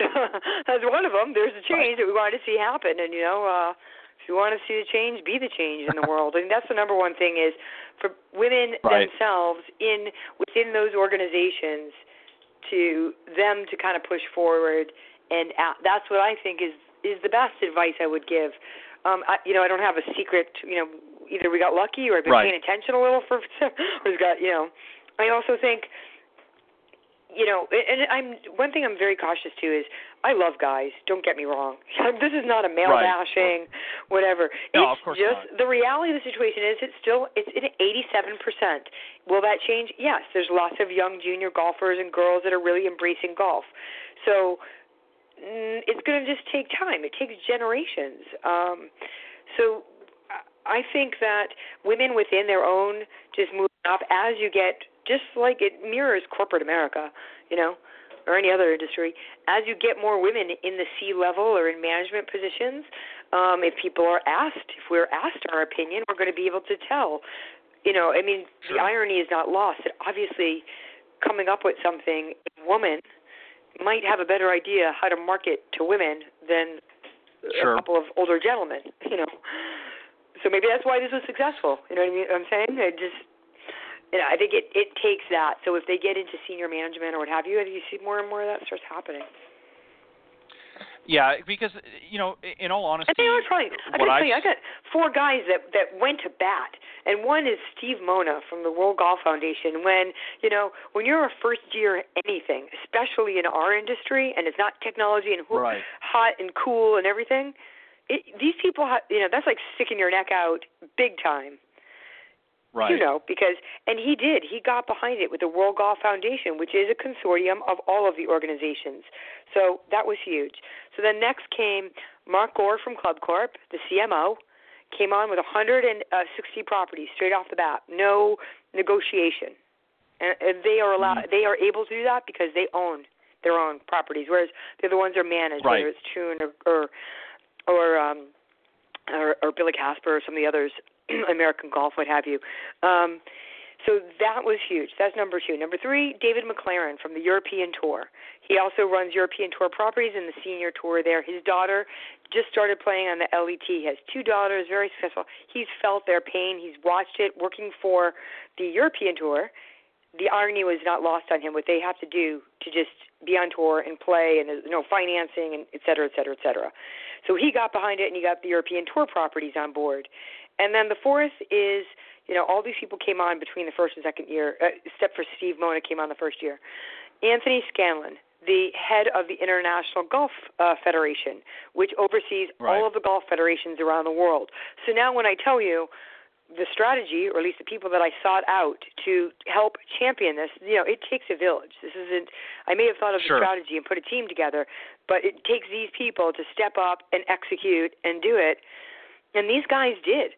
And it's unfortunate that you weren't able. I know we'll have another one because it was stand up, sold out, whatever you want to call it. We had a press conference at the PGA show, and it was standing room. We couldn't believe it because we just put it out there. We didn't ask people to RSVP. But I had those 4 gentlemen I just mentioned, and I moderated. Yep. So gratefully they all happened and were able to come and be there and participate. And I did have somebody say, like, oh, why aren't there more women? Can't look at it that way. It's changing. I'm a woman. Yep. I was there. So, and, right. 1-to-4 ratio, that's pretty darn good. It's probably better than what we have right now. You know what I'm saying? Yeah, That's agree. indicative of what the industry is also, 1-to-4 players as women. When everybody look at, we're showing look at how far we've come. Don't say why is there not. We're doing it. So I think I'm really trying to keep the team and everybody focused on the positive, because what we've done is unfathomable in 2 years. By the way, everybody volunteers. There's no money behind this. My company put the money up. Right. So that's even crazier. Yeah. When you think about it, the USGA could have done this. Anybody, we did this with everybody volunteering and my company putting up all the money that we needed for, the web development, the website. That guy gets paid. Nate, who does a phenomenal job. Right. But you understand what I'm saying. Yeah, exactly. And you're exactly right. And I think that was a great approach to take. I mean, obviously, as time moves on, you're going to be looking at other sponsorships and things like that to help come in and share some of the load. But that's a smart way to do it, because a lot of great projects like this that get initiated, sometimes if they focus too much on the money aspect and not on the actual cause or at the event or what have you, then a lot of times it doesn't get its full due, if you will, because they're focusing too much on the dollars and cents. So it was good that you sort of took the bull by the horns and said, okay, we're going to shoulder the load financially. We want to get this thing started, and then at some point down the road, obviously, as you mentioned on Tuesday, you're going to be looking at that point in the road. Right. Well, yeah. Well, yeah, of course, and that's understandable. But you went about it the right way. Right. We put the passion first. We put the passion and the integrity of the thing, because it did start as a passion project. I didn't sit there and go, how can I make money? It really was like, man, I'm so frustrated, and there's got to be something easy. And I make it abundantly clear that we don't compete with anybody. We are a one-day, one-off. And I've heard people, they counter that like, oh, well, why does anybody want to get involved? It's just a one-day thing, whether it's sponsors or what have you. And I said, you know what? So is the New York Marathon. And look how well they're doing. That's right. So right, we are like the New York Marathon inverted. Instead of everybody coming to us, we go to them for that one day. Right, and you've done well. And just I know that these are a little bit rough numbers, but just to give an idea, because I know I was certainly impressed, as was Cindy on Tuesday. The participation, I mean, you talked about the venues. It was over 700 in 46 or 48 countries, but just ballpark, what was some of the hard numbers, if you will, of participants this past June? Yeah, that's it's harder for us to nail that number down. Sure. The hard numbers that we know factually, you can even go to the map and see it, is the 704 locations in 46 countries. A conservative number would be 50,000 for this year, and it was 20,000 last year. Yeah, and so I think you mentioned conservative numbers. 60. Right, it was a 60-some-odd% increase from the previous year. So obviously, that's a substantial number in itself to focus on. No, I think what you're doing, Elisa, is fantastic. I've said for a long, long time, and this was the one thing I never liked about the golf industry, is that it was always very inclusive. And for generations, it's been a male-dominated sport. Obviously, the women of the LPGA, some of the founders of the LPGA, the few that are still with us, did a lot of hard work and legwork, if you will, to get where they are today with the LPGA. But there's still, this industry is still very slow to move, and I think what you're doing is helping to make aware to a lot of women, and particularly young girls out there, that there's a place in this industry for them if they choose, whatever it may be. They can be teachers, they could be players, they could just be business people that maybe use golf as a tool or vessel in order to help their own company that they're working for, or their own business that they're developing. So there's a lot of different options, and it's a great social thing as well for women. So you're really opening the door by featuring this event, and it may only be one day, but that's all it takes, is just one day to put a spark in somebody. It does, and you know what? Even though it is one day, we have a monthly newsletter. We have created a membership. So that offers, throughout the year, and we're just helping to point people. Once again, we're not competing. We're not going to do LPGA scores or anything like that. There's too many people. If anything, we're partnering more and more. We had phenomenal support from Golf Channel, and I know that they're going to probably do even more so next year per my conversations. But they spent the whole day. They did a lot of coverage. We had that week fell on the tournament that's in Memphis, the St. Jude Classic, and they got involved. So even on the men's PGA Tour that Tuesday, because it's a good thing is we're Tuesday, we're not competing with anybody, we're highlighting. They also, participated, like I said, and they have an executive women's day, and they had, talk about connecting all the dots, and it's somebody on our team who thought of this, Cynthia Howard, who works for the PGA Tour. She's on our WGD team. Was that the girls from the first tee came over and taught classes, just little putting and stuff like that, to the women that were attending the Executive Women's Day, which is something they always host out of the PGA Tour hosts on a Tuesday. So you got 3 different organizations. Women, they did it as Women's Golf Day as well. The long drive fell on that day, and we have another woman that's on our team, Lisa Longball. She was competing on that day. So we either get dumb lucky or I don't know what, but we have a lot of good, and thanks to the PGA Tour, which of all the organizations has the least, impetus to what's in it for them kind of thing. Compared to all the other governing bodies. But even the RNA knows about it. And like I said, you're talking about traveling. You're right. I do travel extensively, and I'm leaving tomorrow for Ireland, and I'll be in Europe for the next 2 months. So, it's, how we, I think, got to spread it around, and, thanks to some of these great people. Well, and I think what I like, really about the event in itself, Elisa, is the fact that, there are a lot of EWGA, there's a lot of great women's organizations out there that focus around golf, that have great memberships, very large memberships. But for somebody that's never really been exposed to the game, and maybe as a newcomer, that can be a little bit daunting. They don't want to necessarily jump into an organization because they you know what I mean? So this gives them an opportunity to kind of get their feet, or, dip their toe in the water, if you will, to say, okay, am I going to even like golf? Why don't I just go out, participate? I don't even have to play golf. I can just get some great lessons, or spend a little bit of time just learning about the game, and then gives me an opportunity to socialize with other people, like-minded people that have a similar interest. And then, the world is their oyster, if you will, from that point on. So I like the approach, and what it's done is it's just sort of planting that seed, if you will, for women and young girls particularly. And then where they go from there is obviously entirely up to them. And I think this is something really that the golf industry has needed for a long time. And I think it's a fantastic event that you're doing, and this is why I think it's taken off as well as it has. And kudos to you for coming up with the idea. Yeah, thanks. Like I said too, we really do. That's one of the things I with our team and with the locations and everything. And I think. Keep expounding on, whether it's the website or our messaging, is it's okay if you just want to play, one time a year, twice a year, just for your corporate outings. It really got it was like an all or nothing. You either learn to play and you play 18 and you play all the time, or you're not a golfer. That's baloney. And it's because you better be looking, because those women, it's more important to have them play once a year. If they want to play 9 and wine 3 times a year, or be part of their country club, it's better, because they're the ones that are going to bring the kids. If we keep turning them off, we're the only industry, I've said this at these sports conferences, we're the only industry that has negative connotation, sports widow or golf widow. Why isn't there a soccer widow? Yep. And there's a soccer mom. All she's doing is driving them. She's not playing soccer 3 times a week. Right. So why isn't there a golf mom, that drives to? I mean, you think about it. It's so ridiculous. Golf widow.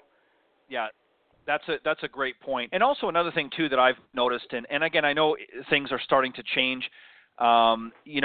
Golf courses, particularly as you pointed out earlier, with the recession that hit a few years back, a lot of golf courses, some didn't survive, and others have struggled to survive over the last 7-8 years.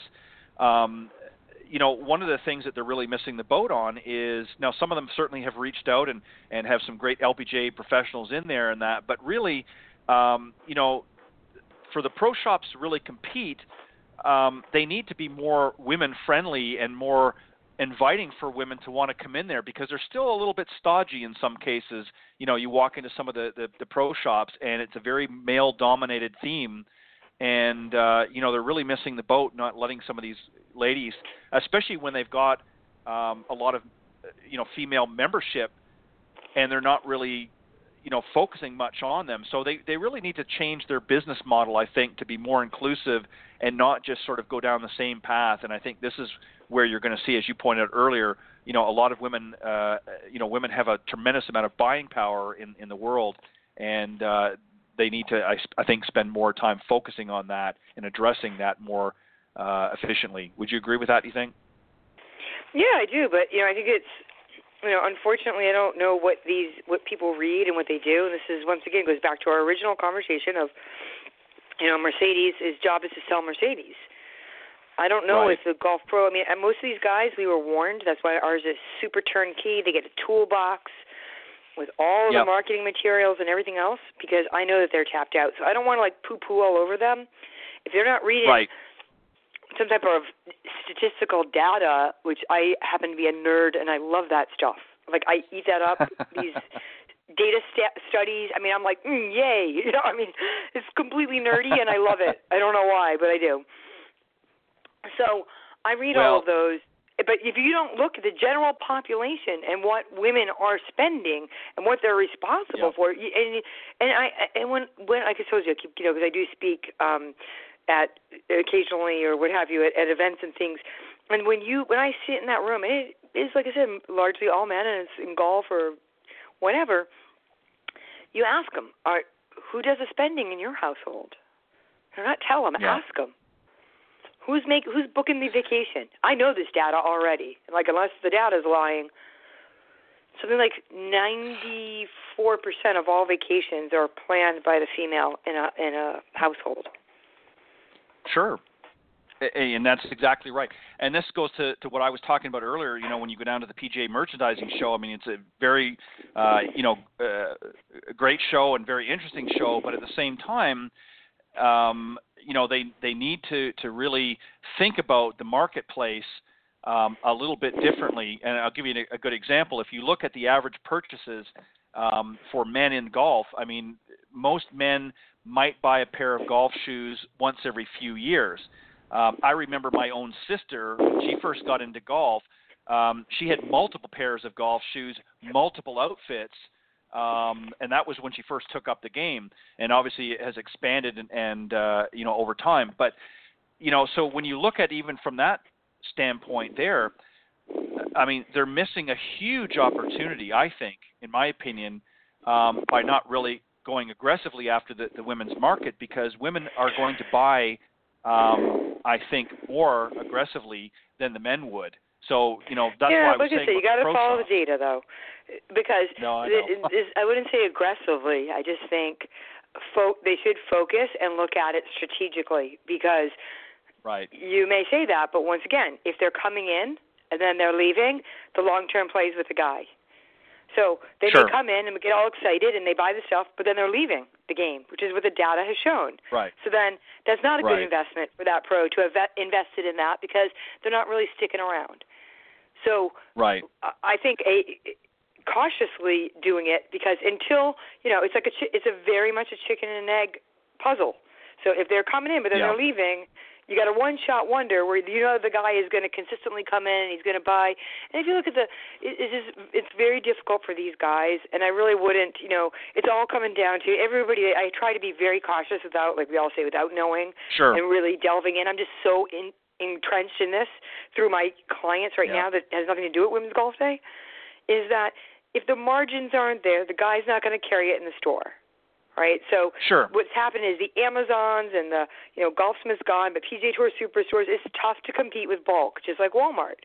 So the stuff that they're going to carry are the stuff, and I've had this conversation because I can tell you, you know, it's with a wonderful thing, and I'm so grateful, is that every twist and turn where I was like, oh no, you know, this economy, nobody wants wants any consulting services at this time, and then I get into writing the books. Well, the tables got turned, and now I'm the guy trying to get my stuff into a pro shop and a green grass And so and a PGA Tour Superstore and a Golfsmith. So I don't say this like this is data. This is me actually doing it. So I have compassion because if the margins aren't there, they're not going to do it. At the end of the day, it's a business. So you can say, wouldn't it be nice to have more? You got to look at why the guy is doing it. What they're really selling is, and they've told me they have to just sell the stuff that they know people are going to need when they show up. So it's becoming more and more. You see it. The golf balls, the glove, the stuff that you forgot to get or you didn't have, that. But the big ticket items, a set of clubs or whatever, they're not. There's no margins, and they're going to other places where it's less expensive. Right.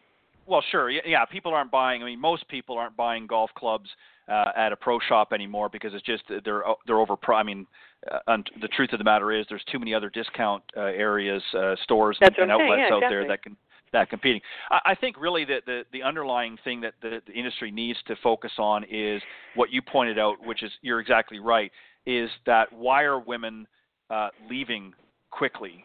That's a question I think that they need to get the answer to and say, okay, there's a lot of women getting into golf, but they're as quickly or even quicker leaving the game. So that's a question I think that they need to address first, and then I think the others will follow suit.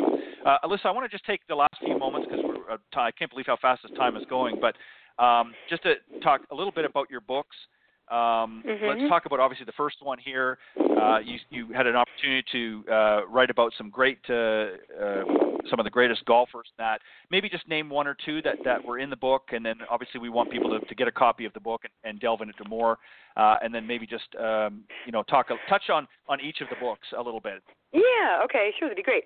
So first of all, I think the fun thing to know is that the series, they're all called Two Good Rounds. So if anybody wants to get them, Amazon is probably the best place. I think the sports one might be sold out. You might be able to get it on there. I'm not sure. It was sold out. Two Good Rounds is a play on a round of golf and a round of drinks. And the logo, as if people Google it or whatever, will see it's a martini glass with two golf clubs.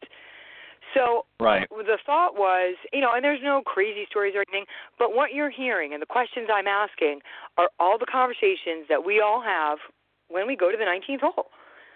You start striking up like, Rayon, how does this compare to basketball or something you want to know when you're doing that. So the first one, as I mentioned, is 36 of the top golfers in the world, male and female. So, obviously, I shouldn't say obviously, but I have Jack, Arnold, Gary, I have Keegan, I have Kuchar.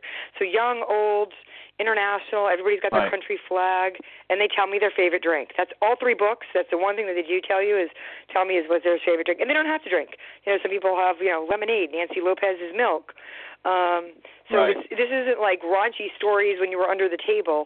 It was more, what are the moments you remember post, and some people, Ian Baker Finch is fun. He won the British, which is very timely right now. He won the British Open or the Open, and he filled the claret jug with red Australian wine and started from 18 with his coach and his wife, and they walked to the green, and the security guard came out and was like flashing and like getting ready to toss him off, and then realized who and what it was. So those are wouldn't you want to like? I'm like, and I haven't been in the industry, had heard a bunch of these stories, and I just thought like everybody would love to know these. I think just guys or girls or people that play, even if you don't, it was like kind of fun, to hear these stories that maybe you didn't know that happened or he did that. Because these are things you kind of like hear when you're at events and parties, and you get to, because of having worked at the tour, I've been blessed to go to the Masters like 13 times, and you go to the events and things, and you meet the people and you know them now after the years. So that's what that is. Obviously, Mr. Palmer just passed away, so I'm very grateful that I had the opportunity to meet him a number of times and what have you. That's the first one. The second one is the athletes, and that I went out of my way to also make sure that it was representative of more than our U.S. So I do have cricket and NASCAR and Formula One. I have like one of the top bullfighters in the world who actually caddied for Jimenez at the Masters. Oh, wow.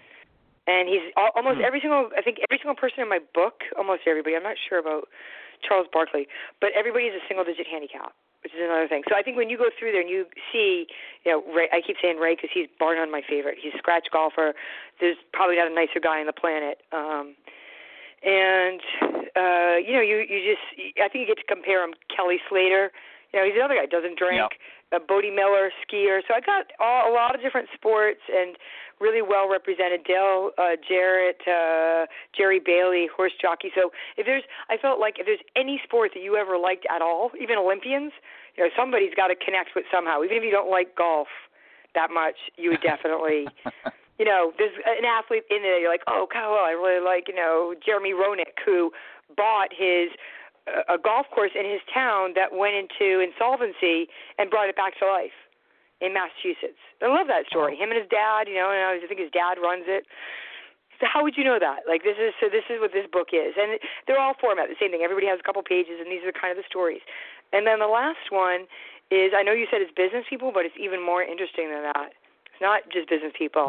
It's 33 CEOs that own their own golf course. Not with a membership. Oh, wow. They own it outright. That's right. I was like, okay, these are like the big dogs of the, Sure. You've got enough disposable income that you're just going to build your own golf course. So we're talking about Herb Kohler, Mike Kaiser, he's escaping me from Reebok, that owns Liberty National. Paul Fireman, that was with Reebok. These people own those golf courses themselves. A lot of them are private or what have you. And Mike Kaiser, everybody knows, right? Bandon Dunes, you've heard of it. Yep. Does anybody know how he made his money? Do you know how he made his money? No. He's the guy that started recycled greeting cards. Oh, really? Wow. Would you have ever guessed that? No. In a million years, Wow. I would have never said, hey, this is how the guy made his money. He's the guy who started recycled greeting cards. And there used to be this, famous Burton and other, I know I'm dating myself here because nobody uses greeting cards anymore, really. But so this is also what you learn, how they made their money, and what they, how they made their money and what they, what prompted them to want to buy a golf course or get in the golf industry effectively, even if it's very actively, as Mike, even Greenbrier is another one. There's plenty of them, and from around the world as well. I'm big on the, as you know, global aspect, which I'm very excited because I'm hopefully going to get to meet, because we did the interview because through a translator and everything, is Hans-Peter Porsche. So from the Porsche family. And I will be in 2 weeks in Hamburg for the Porsche Open, a European Tour event, which I've never been to. And I'm very hopeful that I get to meet. I'm going to try to track him down, see if he's there, if he is. I owned an 87 911 for 20 years. It was my only car, and I got it a little later in life. So, yeah, I am a huge fanatic. So yeah, stuff like that. So that's that last book, and that to me was very interesting. Women in business. Sheila Johnson is one that's in there. She's a woman. She's was co-owner with her husband of BET Network, and sold that. And she owns, Reunion and a number of courses and hotels and things. And she owns a couple of courses, but I searched out women too, which is a little bit harder. The Remax, husband and wife, they own a golf course. So yeah, that's the 3 books. And like I said, and everybody, I do always ask them, what's your favorite drink? They got to tell me. That's part of the gig.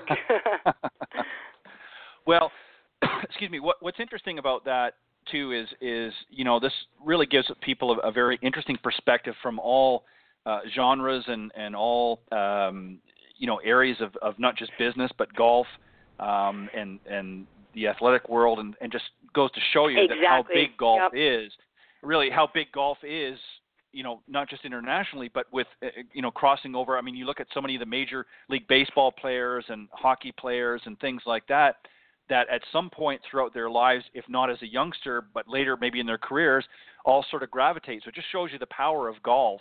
And that sort of brings them all together. And even some of the best athletes in the world will tell you that they were more frustrated out in the golf course than they ever were in an event or a game that they might have, even a World Series game. I've listened to interviews where people that played in World Series said that they had more frustration out in the golf course than they ever did in a World Series. So, it just goes to show you that it's a great equalizer in many, many ways. Elisa, it's been an honor and a pleasure to have you again. I enjoyed our time on Tuesday with Cindy and I, and as I said, I wanted to have you on tonight here just to spend a little bit more time. And I think it's a fantastic thing that you're doing, and kudos to you. And please, keep me updated and guys, with please, what's I know going on. you keep saying guys, but it takes the guys to tell their daughters, wives, mothers, aunts, coworkers. So womensgolfday.com. Guys can share it. We had a lot of guys that did do it. Right. They're part of the quotient too.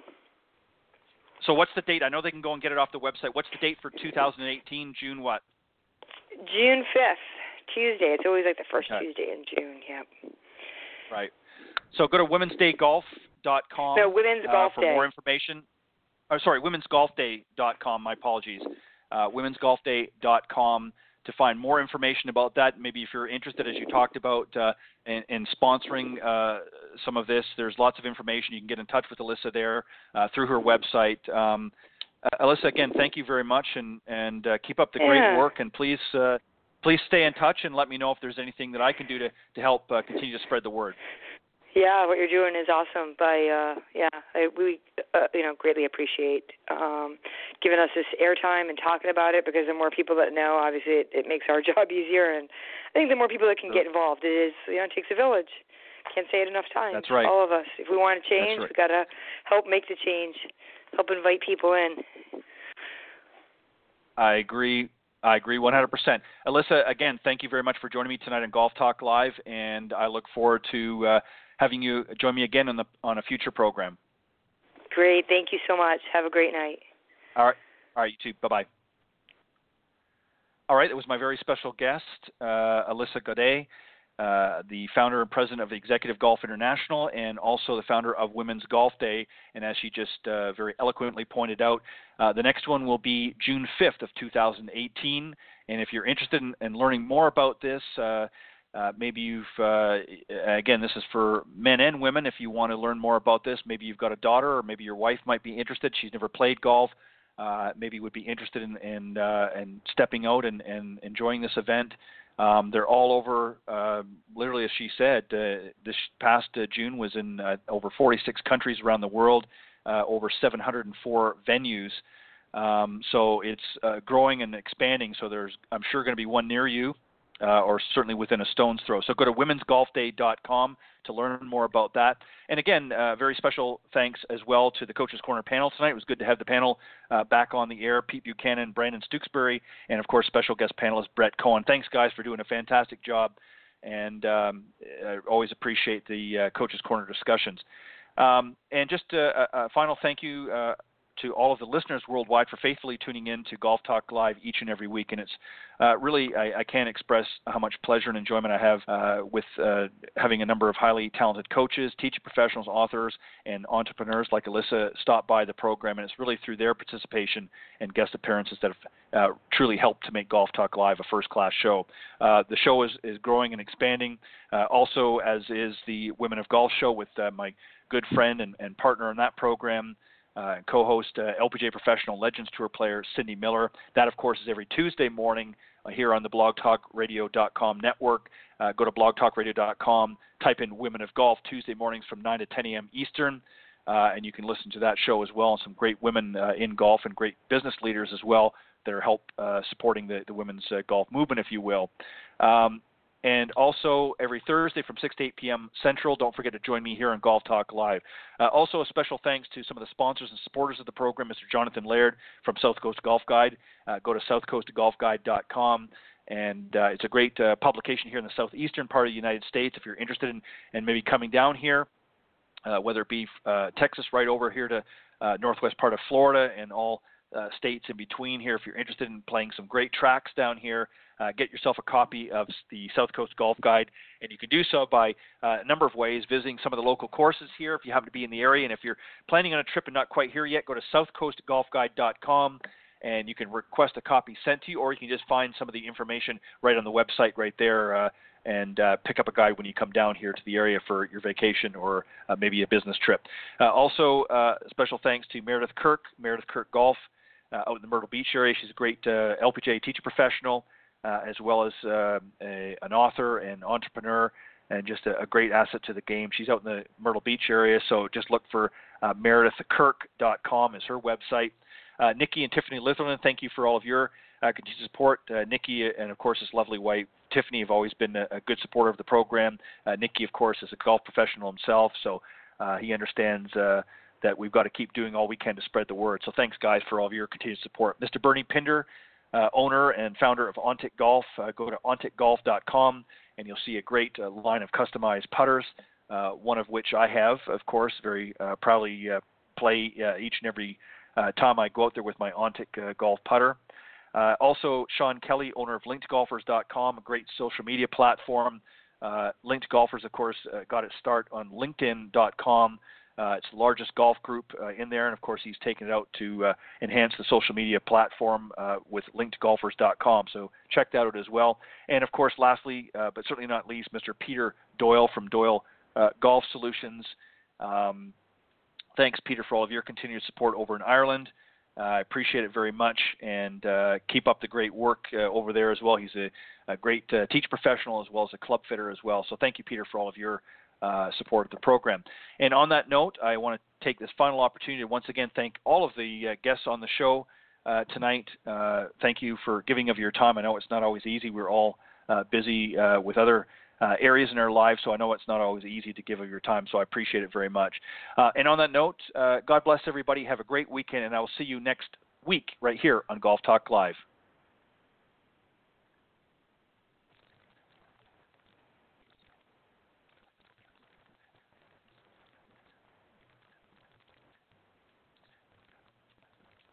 With the Lucky Land Slots, you can get lucky just about anywhere.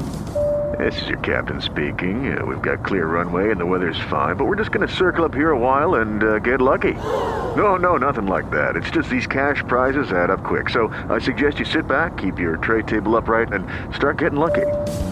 Play for free at LuckyLandSlots.com. Are you feeling lucky? No purchase necessary. Void where prohibited by law. 18+ terms and conditions apply. See website for details.